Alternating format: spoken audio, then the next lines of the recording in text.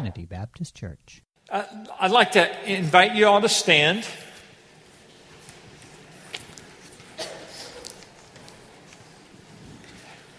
And we're gonna do a little meet and greet thing here, and I want to do something. I want to split the room in half. So everybody who's on this side, my left, your right, the west side of this sanctuary, you're in one group. Everybody over here, you're in another group. Okay? We're tracking? You got your groups? All right. So everybody in this group, everyone is going to find somebody that you don't know, and you're going to greet them as we routinely do. Hi, my name's Keith. I've been here for how many years? You're going to do that. And then everybody on this side, you're going to complain about something. Okay? You're going to give a word of complaint. The Bible calls that grumbling. All right? So, hi, I'm Keith. I've been here for 22 years, and I hate that the light's out today. Okay, or something, the weather's cold, whatever it is. All right, that's your job. Everybody on this side, you're going to greet with a word of thanksgiving. You're going to just tell something, I love my family, or I love getting up in the morning, or I love the coffee, whatever it is. Okay, your name, how long you've been here, and a word of thanksgiving. Ready? Greet. Okay, here's a serious question for you. If you actually did this, if you actually thought of something that you could complain about, did that make you feel more alive and closer to God? Anybody? Yeah, please don't raise your hand. Okay, you guys who were being grateful, did that make you feel more alive and closer to God? Yes. See what happened? See, gratitude has power.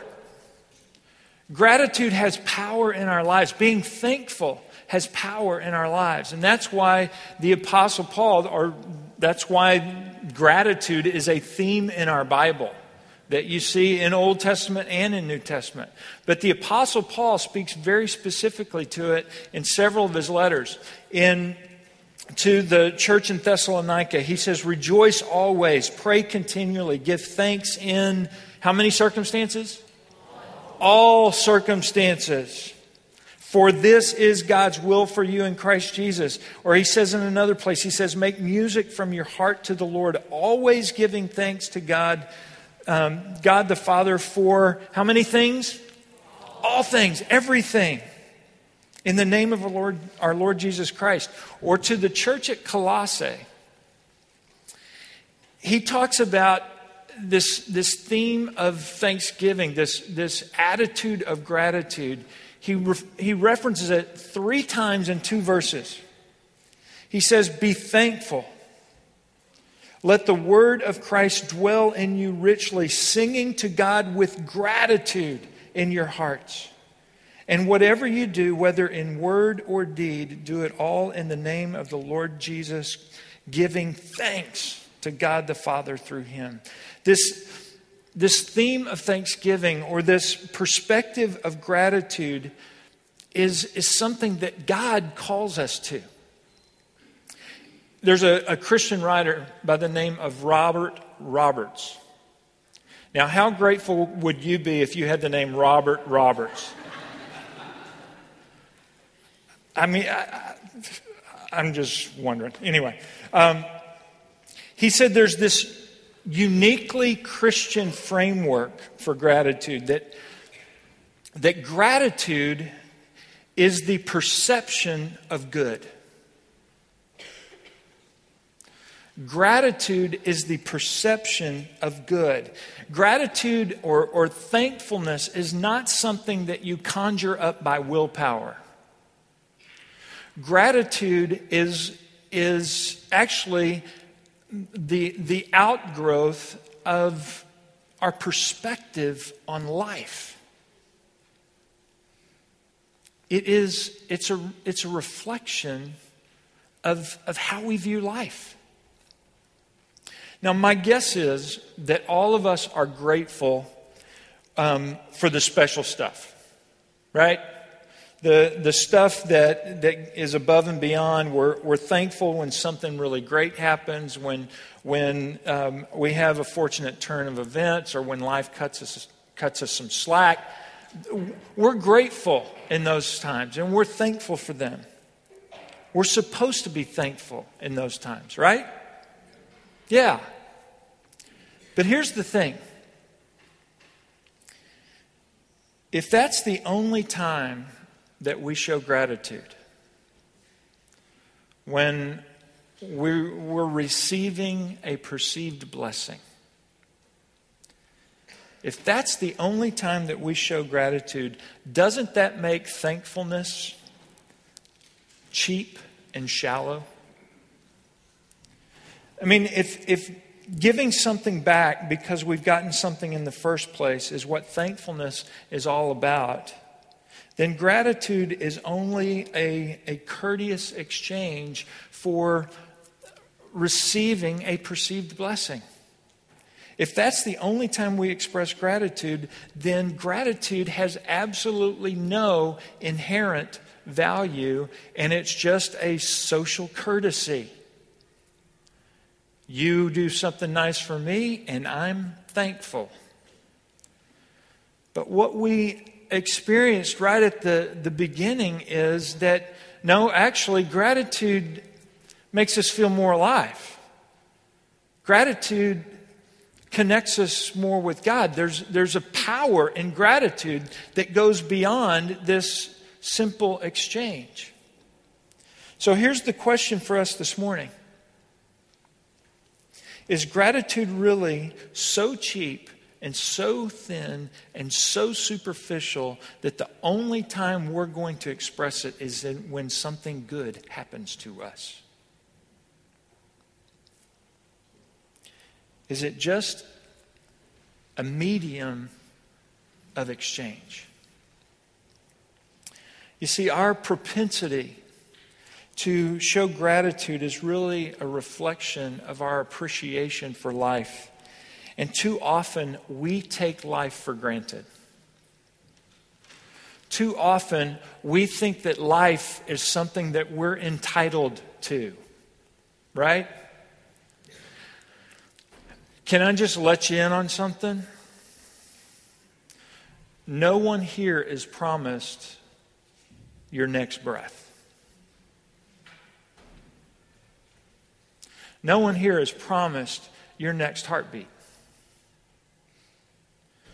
We don't have, tomorrow is not, we're not entitled to that. Every breath we take, every heartbeat that we have, every new sunrise that we see is a gift from God that we are not entitled to, but God has bestowed upon us. But as sinful humans, we live out of this sense of entitlement too often. Question, how many of you thanked your boss for your paycheck last week?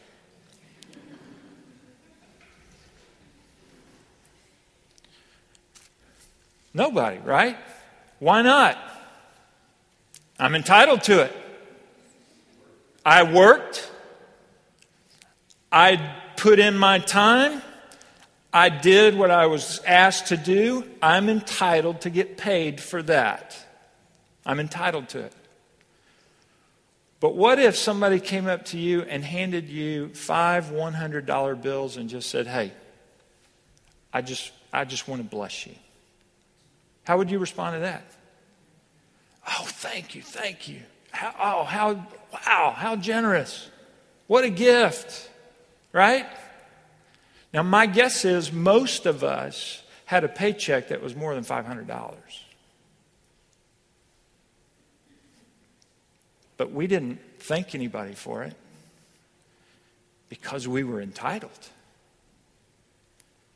See, we live out of this sense of entitlement. Gratitude always involves humility, but our sinfulness leads us to this place of entitlement. That life is this thing that's rightfully ours.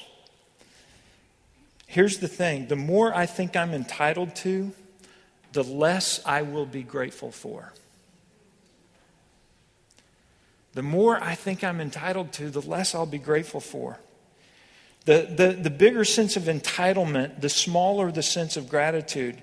We wonder why in our world we keep getting more and more and more and keep being less and less and less grateful. Well, the reason is because of sin.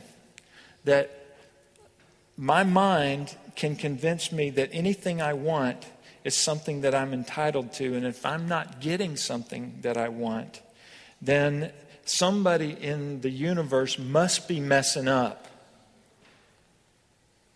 Because I'm not getting the blessing that I deserve. And all of this sense of entitlement has led to a proliferation of lawsuits in our country. I Googled, and you can do this too. If you just Google frivolous lawsuits, there's some pretty funny stuff. For instance, a few years ago, the San Francisco Giants were sued for passing out Father's Day gifts. You know why? They only gave them to men. I'm just saying. I'm not making this up. There was a psychology professor who sued for sexual harassment because of the presence of mistletoe at a Christmas office party. True story. Here's my favorite. A psychic was awarded $986,000 when a doctor's CAT scan impaired her psychic abilities. Now just think about this one. Right?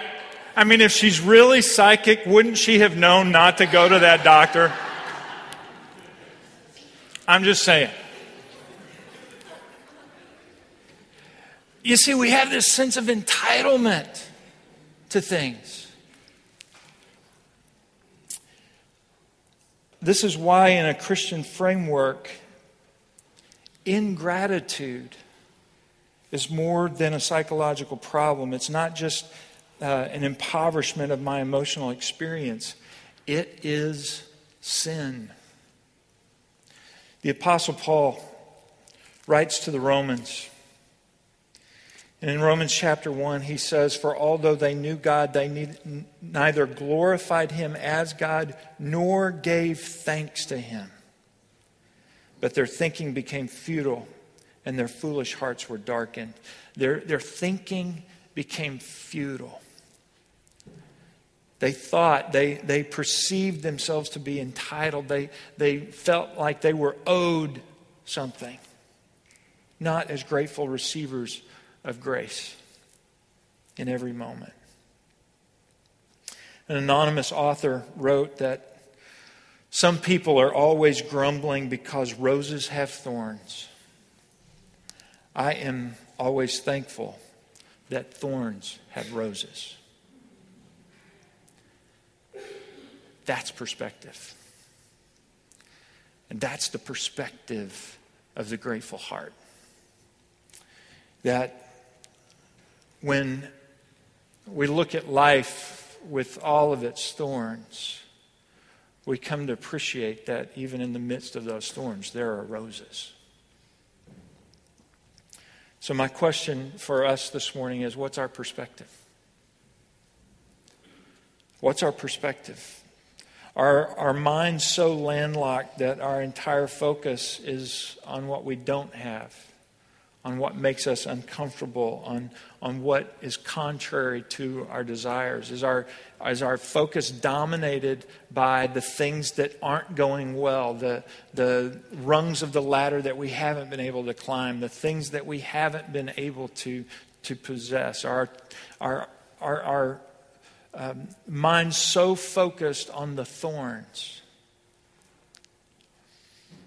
that we can't see the roses.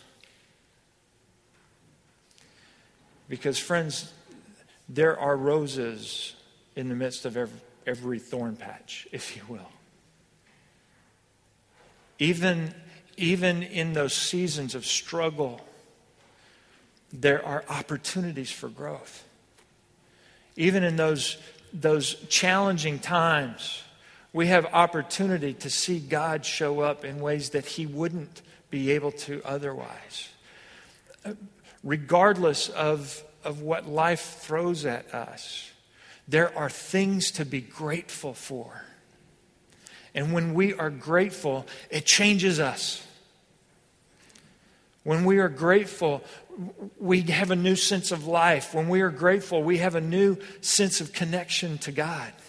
But when we grumble, it's a life robber. It just deflates us. So, what I want us to consider this morning is, what's our perspective? What is my tendency? Do I tend to feel entitled? And when I don't get what I want, when I don't get what I think I deserve, do I complain?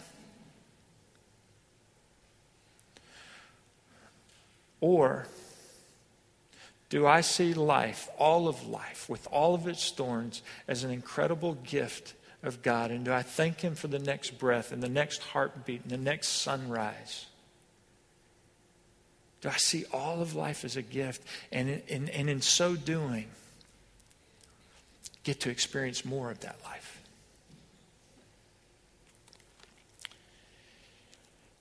Paul said that we are to give thanks for everything.